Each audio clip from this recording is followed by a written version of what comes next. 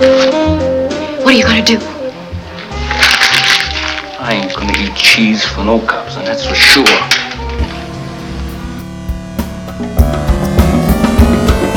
Vegan sympathizer. He's not that kind. Vegan sympathizer. But I'll keep an open mind. Vegan sympathizer. At least he's trying to be the vegan sympathizer. The greatest of all time.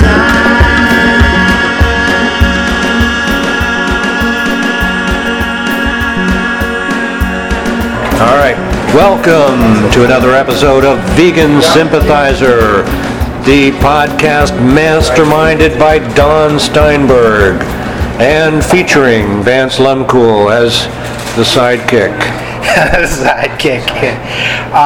Today we are on location. That's right. Tell us where we are. We are at Greyhound Cafe, Center City, where you can hear the hustle and bustle of just things going by outside and Yes. so you know that this is a real thing, that vegan restaurants exist in Philadelphia. Oh, It's so not just you my didn't imagination. say Philadelphia, so people who might not be in Philadelphia, when you said Center City, they're like, you made that name up. Oh, right. Sorry, this is, we're at 19th and Poplar in Philadelphia. Right. Come on out and try Greyhound at the point that you get done listening to this podcast. They do a significant number of things here with vegan cheese, which we're going to be talking about. Today's our cheese issue, right? The cheese issue. We're going to address the cheese issue. I wanted to open with a quick news segment. Yeah, all right. You know, before we get into the cheese. Beautiful. Because after the last episode, but before this one, coincidentally, I found this news item that just came out December 9th, 2019, Yeah. Smithsonian.com.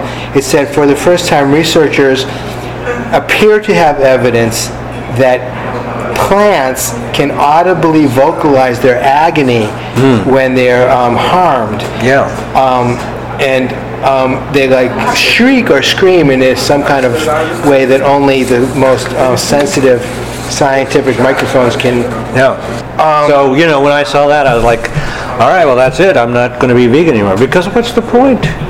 If tomatoes can vocalize, Right. then I must have been wrong all this time. Well, look, So- I would be remiss in my role as the defender of the meat industry products, Yeah. and just as a meat eater to not bring this up and say, well, look, you know, if this shows that plants have feelings like animals, then does that create an ethical quandary for the vegans?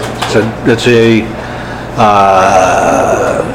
beloved question. I was going to say it's a good question, but it's not actually a good question, but it is beloved. People who want to argue about veganism are constantly bringing that up. In fact, to the point that Porphyry in 275 AD had to address this question, what if plants have feelings? Yeah. And he did in his tract on abstinence from animal food. Eventually his answer was, get out of here. So...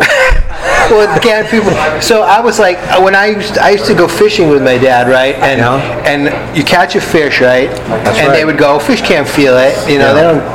They don't care, Right. And they don't make a sound, right? Right, I mean, there they you don't go. look like they're enjoying it when they're out of the water, but who knows? So is it just a sliding scale, and everyone decides where their breaking point is? Well, that is a good question. Everyone decides. The thing about veganism is that vegans decide what vegan means and what it is, what the whole philosophy is, and where we're going to, center our attention and our ethical priorities. And our ethical priorities are in those beings that are known to be sentient. And that's a very simple thing that you can say. Sentience is the ability to suffer and to have interests or to feel pleasure, and it's something that every animal that we're talking about replacing, we know it's perfectly obvious that they are sentient. The thing about plants, of course, is that plants don't have a nervous system, and they don't have a brain. Well, so if they do, these reacting to stimulus things, if they actually do feel something and have a person in there that is feeling that, it's a very different sort of person than anything than we are equipped to deal with. Yeah. So most vegans don't have a problem saying, that is definitely on the other side of a line.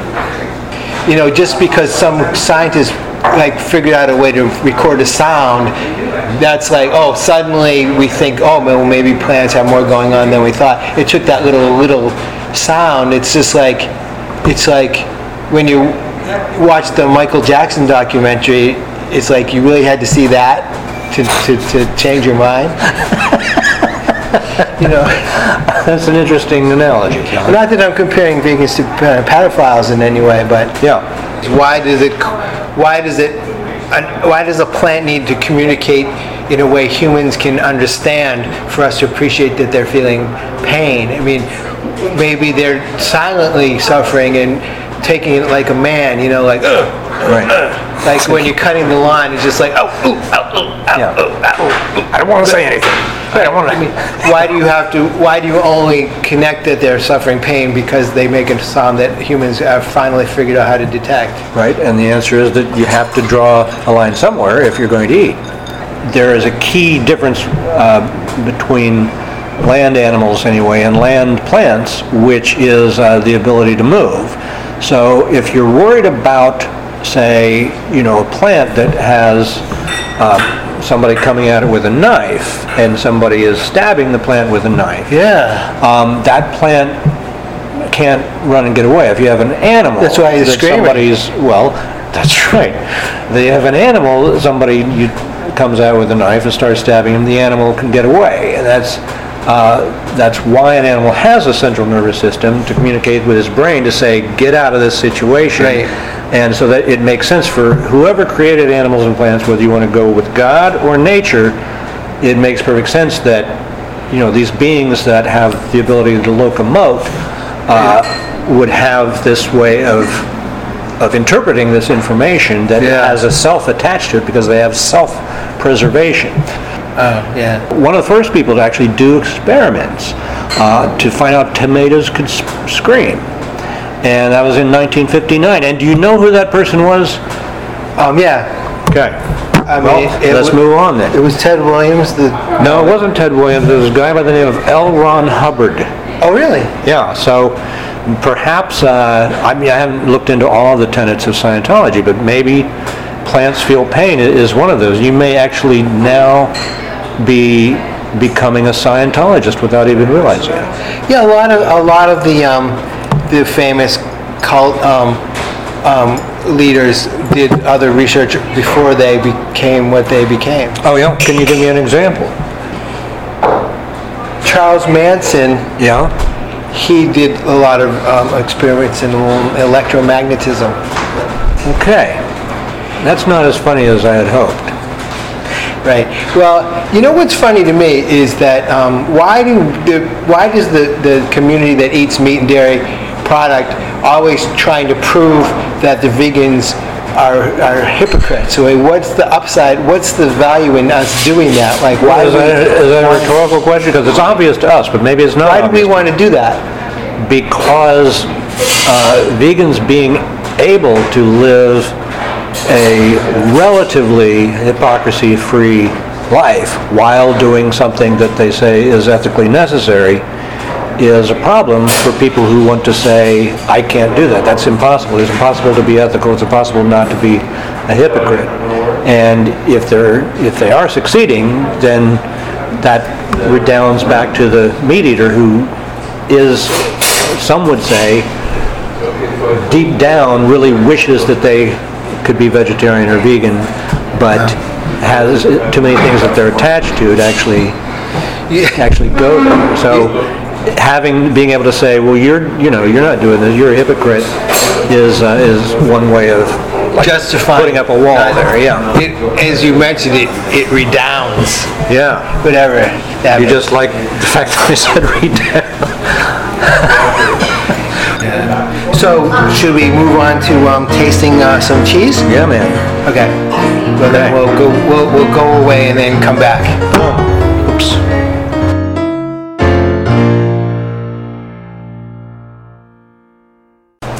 Okay. Okay. All right, we're back, and now this is the exciting part where we get to eat stuff, and you, Vance, have brought a wide selection of cheese products that are made from non-dairy sources. That's right. And we're also going to get a couple dishes from here at the Greyhound Cafe. Yeah. Where they So it's put their gonna be own cheese. What do you got? And here's a fun fact about cheese that you might not know. What is that? Cheese is named after the place that it comes from. Yeah. Like Stilton, England, Okay. Gloucester. So there's actually a town in England called Cheese. Yeah, there's a place called Cheddar, I think, and it's it's not named after the cheese, but the cheese was there's like But it's literally called Cheese. Like I'm heading over to Cheese. Do you need anything? Yeah. Yeah. Really? No, cheese types are named after where cheese they come types. from. So like Roquefort, Camembert. Oh, from now I France. understand what you're saying. Gouda is from Netherlands. There's a place called Gouda in the Yeah. Netherlands. Okay. That's where it's from. I think I've caught up with you now on that whole phenomenon. Velveeta Really? is from Florida. Oh, really? I It's a- thought that was an Italian word, Velveeta. No, it's a small region outside of Miami. Okay. So right. I just thought you should know that. So now I'm wondering, since these other kinds of cheeses are Well, again, we're in that realm where because you want to do things that address things that you're used to eating. We're doing these things that are mimicking, replacing specific things. So each of these cheeses that we're talking about uses the name of a pre-existing dairy cheese. Yeah, well, I mean, Okay. not necessarily this. I mean, but they mimic certain kinds of dairy. I mean, this is a classic chive cheese that's just like a regular soft cheese. You've got some feta over here from Violife. We got some slices of jack cheese with some kind of spicy in it, I forget, from Chow. And we got Blooming White from Conscious Cultures Creamery. I think we should do the Miyoko's first, only because Miyoko Shinner is the one that essentially made this entire table's worth of cheese possible. Really, Miyoko? Miyoko Shinner. Okay. She already had a previous life as the creator of the Unturkey, which was a tofurkey type product. She did that for many years, and then she was like, I'm going to handle cheese. She started looking into how to make artisan cheese, soft cheeses. Now you had Dea cheese as of like 2009, 2010, that was doing like the shredded cheese that you could put on pizza, and they were the first one that really caught hold and made people say, this isn't bad. But it was, nobody also said, oh my God, this is the most fantastic tasting cheese I've ever had. They were just like, well, if you didn't know, you might not notice. Whereas Miyoko in 2012, or maybe 2013, put out a book called Artisan Vegan Cheese that told people how to make all of these fancy cheeses without using any dairy. And then people were like, oh yeah, if you think it's so easy, let's you do it. So she said, I'm going to do it and put it on supermarket shelves. And she has, and now she has an empire of Miyoko's Kitchen cheeses, Okay. Miyoko's Creamery now. Well, let's do it. So let's have a little of that. So All right, which is this one? this is Miyoko. So this is the classic chive. It's just called Classic Chive. Yeah, it's double cream, classic chive. And Okay. And this would be used in what this is situations? cashew based. This would be used in what cheese situations? What do you mean? Oh, well, for one thing, you put Just it out. like at a party? Yeah. Okay. That's the kind of thing that you Okay, so you just spread that on chip? Yep. Okay. Ah. It tastes like cheese dip. Okay. Yeah, like make a cheese ball or All right. one of those kind of things. And Man, it's good. what is this characteristic that makes it cheese? Is it just that kind of stankiness that... Yeah, it has to Culture. ferment. Yeah, there's a whole process. You use Rejuvilac and there's chemicals that, again, cause processes, some of the same processes that are happening when milk ferments, and also some that processes that mimic. Yeah, what's interesting is that they can take these things that seemed very associated with milk from whatever mammal you use, and then they're like, well, no, we're going to totally do this on like cashew what? Paste or cashew? Well, I guess, yeah, you would want the cashews in a kind of a ground up form first. So this was made out of what? This is made out of cashews. Although a lot of this stuff is made from cashews, right? So Cashews what we're are actually... very, very popular for that. But, and here I have chow cheese without the label, so I don't even remember what this was. So But we can look it we're up. consuming a lot of cashews, which may feel pain when you kill them. Well, they may, although probably not, because cashews themselves are, they're at the end of the, I mean, that's one of the things with tomatoes, fruits are the one thing that even if you're going to be an ethical plant, then you can still eat fruits, because the plants want you to take them. They're like hotel stationery, they want you to take that. Right. They're made for picking. Great. All right, so now we're getting our first delivery from the restaurant, from the Greyhound dish of stuffed shells. What's the cheese in this? It's a ricotta? Ricotta, yes, sir. Okay. And is that also cashew based? Vegan rendition, yes, sir. Cashew based. Wow. And that's like a chicken? It's a Yes, chicken. seitan. Chicken, okay. Yep. Wow, all right. Great, thank you. Okay, We're going to have the chow first, though, because I have it in my hand. And I'm not gonna, okay. Tell me this is like a jack cheese? Yeah, I think. I had two different varieties, and I didn't bring the label. Interesting. That first taste that brings into your mouth is not a food-like taste. Okay? It's like those rubber pot holders. Okay, so what should we do next? We should eat some of this, right? Okay, 'Cause this is- so now we have a plate, a beautiful looking plate. We should take a picture of it. Oh, yeah, man. Okay, don't put your sweater in it. Don't put your sweater in it. It's got real pasta shells with not real ricotta cheese. And real tomato sauce.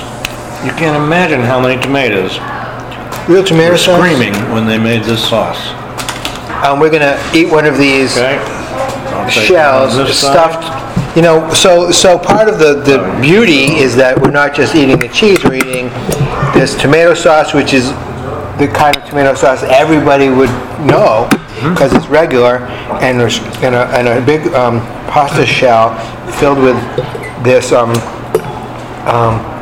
ricotta with herbs in it, and okay. So I've just eaten this good tasting stuffed shell without killing any animals. That's right. Wow. Well, yeah, I would hope. I mean, you can't do anything without ever being involved in something that's eventually going to involve killing an animal. Because just driving a car. Your car has... How many animals Animal do you kill product. when you drive a car? Well, it depends on how you drive. Yeah, right. I mean, I found that when you're driving, it's actually hard to kill animals. Because they run. They get out of the way. See, but you know what it's easy to kill when you're driving? Plants. You just come out, you just mow them right down. They can't get out of the way. That makes you wonder. I'm gonna have some of this quote chicken. I get it. Wow. Okay, remember, we're not doing chicken this episode. Okay. So that's a ricotta, which is made from Cashews. cashews. All right, well, we should continue eating. Yeah. Okay. Well, so Cheese. what's the next cheese we got? Let's try the conscious cultures. Tell me what this conscious. This is the one that you had a cheese at the Philadelphia Vegan Awards. Philly Vegan Award. And yes. I was browsing, grazing at the different tables, and there was all kinds of crazy stuff. There was like fake barbecue ribs that were made out of jackfruit, and there was it was cannoli. It was really good. And then this table, the guy had this thing that looked like brie or blue cheese. It was a soft cheese, and he gave me a little piece of it, and it was like, whoa, that was really good. And now you procured a little bun of it. That's what we went to. On the way here, we went to.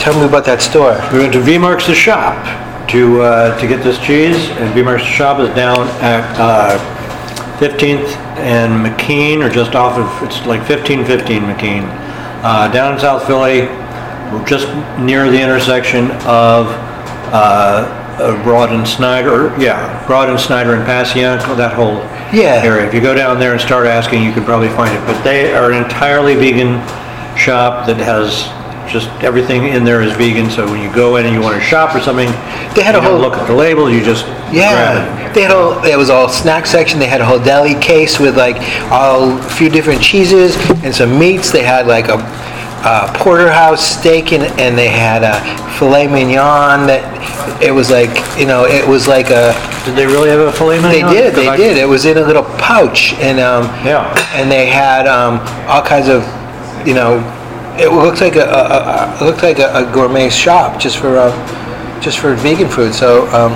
it's interesting. But this cheese really intrigued me. So here, I will pick it up. All right. I mean, if you want a cracker or a chip with it, you can. All right. So this is what, and this is like a brie or a camembert or. He wouldn't tell me. Now, who's the guy who invented this? Stephen Babaki. Okay. Yeah. And he's invented this way to make like a brie-ish cheese, complete with the crust on the outside. Yeah. The thick skin on the outside. Out of cashews. Out of cashew. Yeah, I want another piece of that. That in the first place. I don't know if that's the goal, but it would pass for a brie type cheese. It's a little more gray looking. Yeah, I guess so. It's a little more beige and it's not white, but blooming gray. But wow, and technically you can indulge in maybe a little bit more of that. You won't get as much of the bad kind of fat for you. Well, that's getting into that whole healthfulness of vegan food thing. The vegan foods that expressly mimic exact things and replace them, they're not going to be so healthy for you as salad. So tell me what that was again. What's the name? This was Bloomy White. Bloomy Conscious Culture White. Creamery. Okay, so let's try the Violife. This is a feta cheese. Yeah. I call it feta, but feta, and however you like. And the company, it comes in this little plastic pouch, which feels like regular. So this is something you would have like in a. All right, Vance is now slicing the Greek salad. The fake feta. Now it does it crumble? It doesn't. It looks a little more spongy than the regular, so it may not crumble so crumbly. But as long as it's super salty, I'll be happy. You don't want to use your fork on that one. Oh, here. Wow, it looks like a marshmallow. Yeah. Okay, I'm gonna do it. All right, let's see.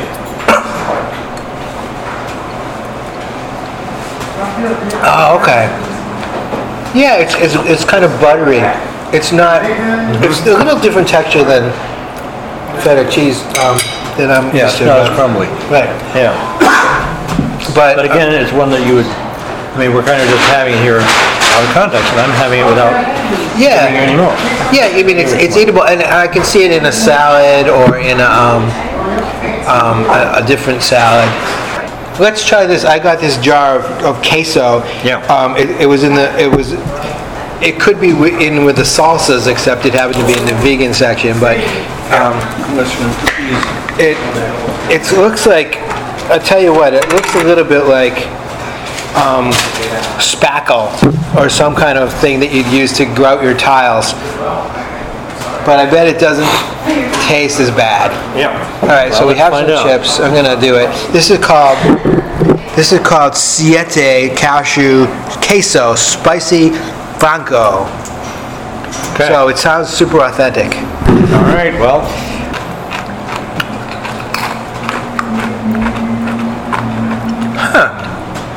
Pretty good. Yeah, well, you know, you put your chip in a dip, you never know what's in the dip anyway. It could be anything.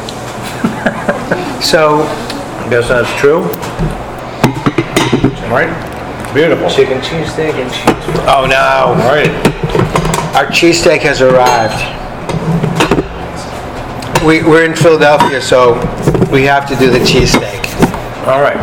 Thank you. The complicating factor in a cheesesteak is that we're not really tasting for the steak. We're tasting for the cheese. Right. But I did want to see what the impact was. Okay. I know you've had lots of experience. Of the many insane projects you do, you have a vegan cheesesteak contest. Are you involved with that? Or I started it, 2014, best vegan cheesesteak in Philly. It started out as a daily news project, and eventually the daily news didn't seem to care about it that much, so I just kept on doing it as a Vance project. So Yeah, that happened. I've appointed myself the person who is the arbiter of the best vegan cheesesteak in Philly. Although I should stress that the process involves having independent judges in a double-blind scenario taste and evaluate. So I don't actually name, or I just set up the whole thing so that the truth can be found. that happens to you a lot? What? Just setting things up so the truth can be found? Setting things up for somebody who loses interest, and then you make it your own project. I would say it's not like the Daily News ever had any interest. There was like 5 years where I was banging my head against the wall to get permission to do this Right. contest in the first place, and they're like, "All right, so we let you do it." But I said, "But people said they wanted to do it again next year." We like the idea of the cheesesteak contest, not so much the vegan angle. Yeah, exactly. All right, so I don't want to. I'm gonna take half. Which one, I'm gonna take half of this Okay. vegan chicken cheesesteak, Yeah. and the chicken is That's seitan again. seitan, Yeah. which is a kind of a It's wheat gluten. wheat gluten, and the cheese is in there. Yeah. Okay, I'm gonna do it. It's got All right. fried onions, Yep. Philly style. Okay. All right. All right. Well, yeah. You know, I think that it reminds me of the burgers in a way. It has a lot of the same characteristics. And then there's just one like note at the end missing that would be in like meat. Oh, that's fecal matter. Oh. Yeah, it's something about it is something about the meatness and the fat and the being just closer to death aspect of it. Do you think that because of evolution there was a kind of reaction in our brains to real meat that is the kicker to eating a real cheesesteak? No, I don't. I think that the kicker comes from enculturation and from the personal attachment that's been formed from just years of familiarity with it and associations of situations that one was in Really? that have positive connotations. So the question is, can this other food compete on that level? Well, no, it can't, because you weren't eating this other food when you were 6 years old. Whereas, it can never go back in time and be something that you're used to having eaten for your whole life. So what I was going to say is that, a vegan substitute for something is never going to be all the way there, because you're bringing in all these other things to flavor it with your own, inside your own head, that no matter how close it is objectively, there's always going to be something, if you know that you're eating something else, that you're like, no, I can tell this isn't exactly the same, so I'm not going to change. I don't know. I'm not. I believe that, but I also think that there might be some chemical response in our brains to meat that says, all right, you succeeded in the food chain, you killed an animal, and now you can have a nap. There might be, Don. In fact, I think there was a study just done on that by a man named L. Ron Hubbard. Yeah. Yeah. So that was a chicken cheesesteak, but none of the items were actually in that whole sentence were real. What do you mean, what happened to it? What? The chicken and the cheese and the steak were all not real. Well, that's true. Yeah, it wasn't chicken, it wasn't cheese, and it wasn't steak. Yeah. But it was bread. Well, it's amazing. It was bread. Yeah. And you can make vegan bread, but we've talked about that before. On the plate with the cheesesteak are some cheese fries, and they're real French fries. They're not different from regular French fries, right? These are actually turnip-based French fries. No way. Now, how many potatoes were killed? I don't know, but the good thing about potatoes is that when they scream, they're underground, so there's no way whatsoever that you can hear them. Well, you say you don't want to eat anything that has eyes. Yeah, but again, that's kind of, that's what this whole plant screaming discussion is me to say, you say you don't want to eat anything, blah, blah, blah, well, what about this? But vegans say, well, we actually say what we eat. We're the vegans, we get to decide what being vegan is, and this is what we say, and it has to do with sentience. So, Right. there are people who say, I don't want to eat anything that has a rectum. So right there, you're off the hook with potatoes. I'm going to say that right now. Okay, let's hear you. Well, I'm going to think it. Oh, okay. All right, so thank you guys for joining us for another episode of Vegan Sympathizer. Miraculously, 3 episodes in the can. That's right. Whoever thought? There's no stopping us now. We'll be back later. Everybody wants to know what about I think they keep getting better and worse.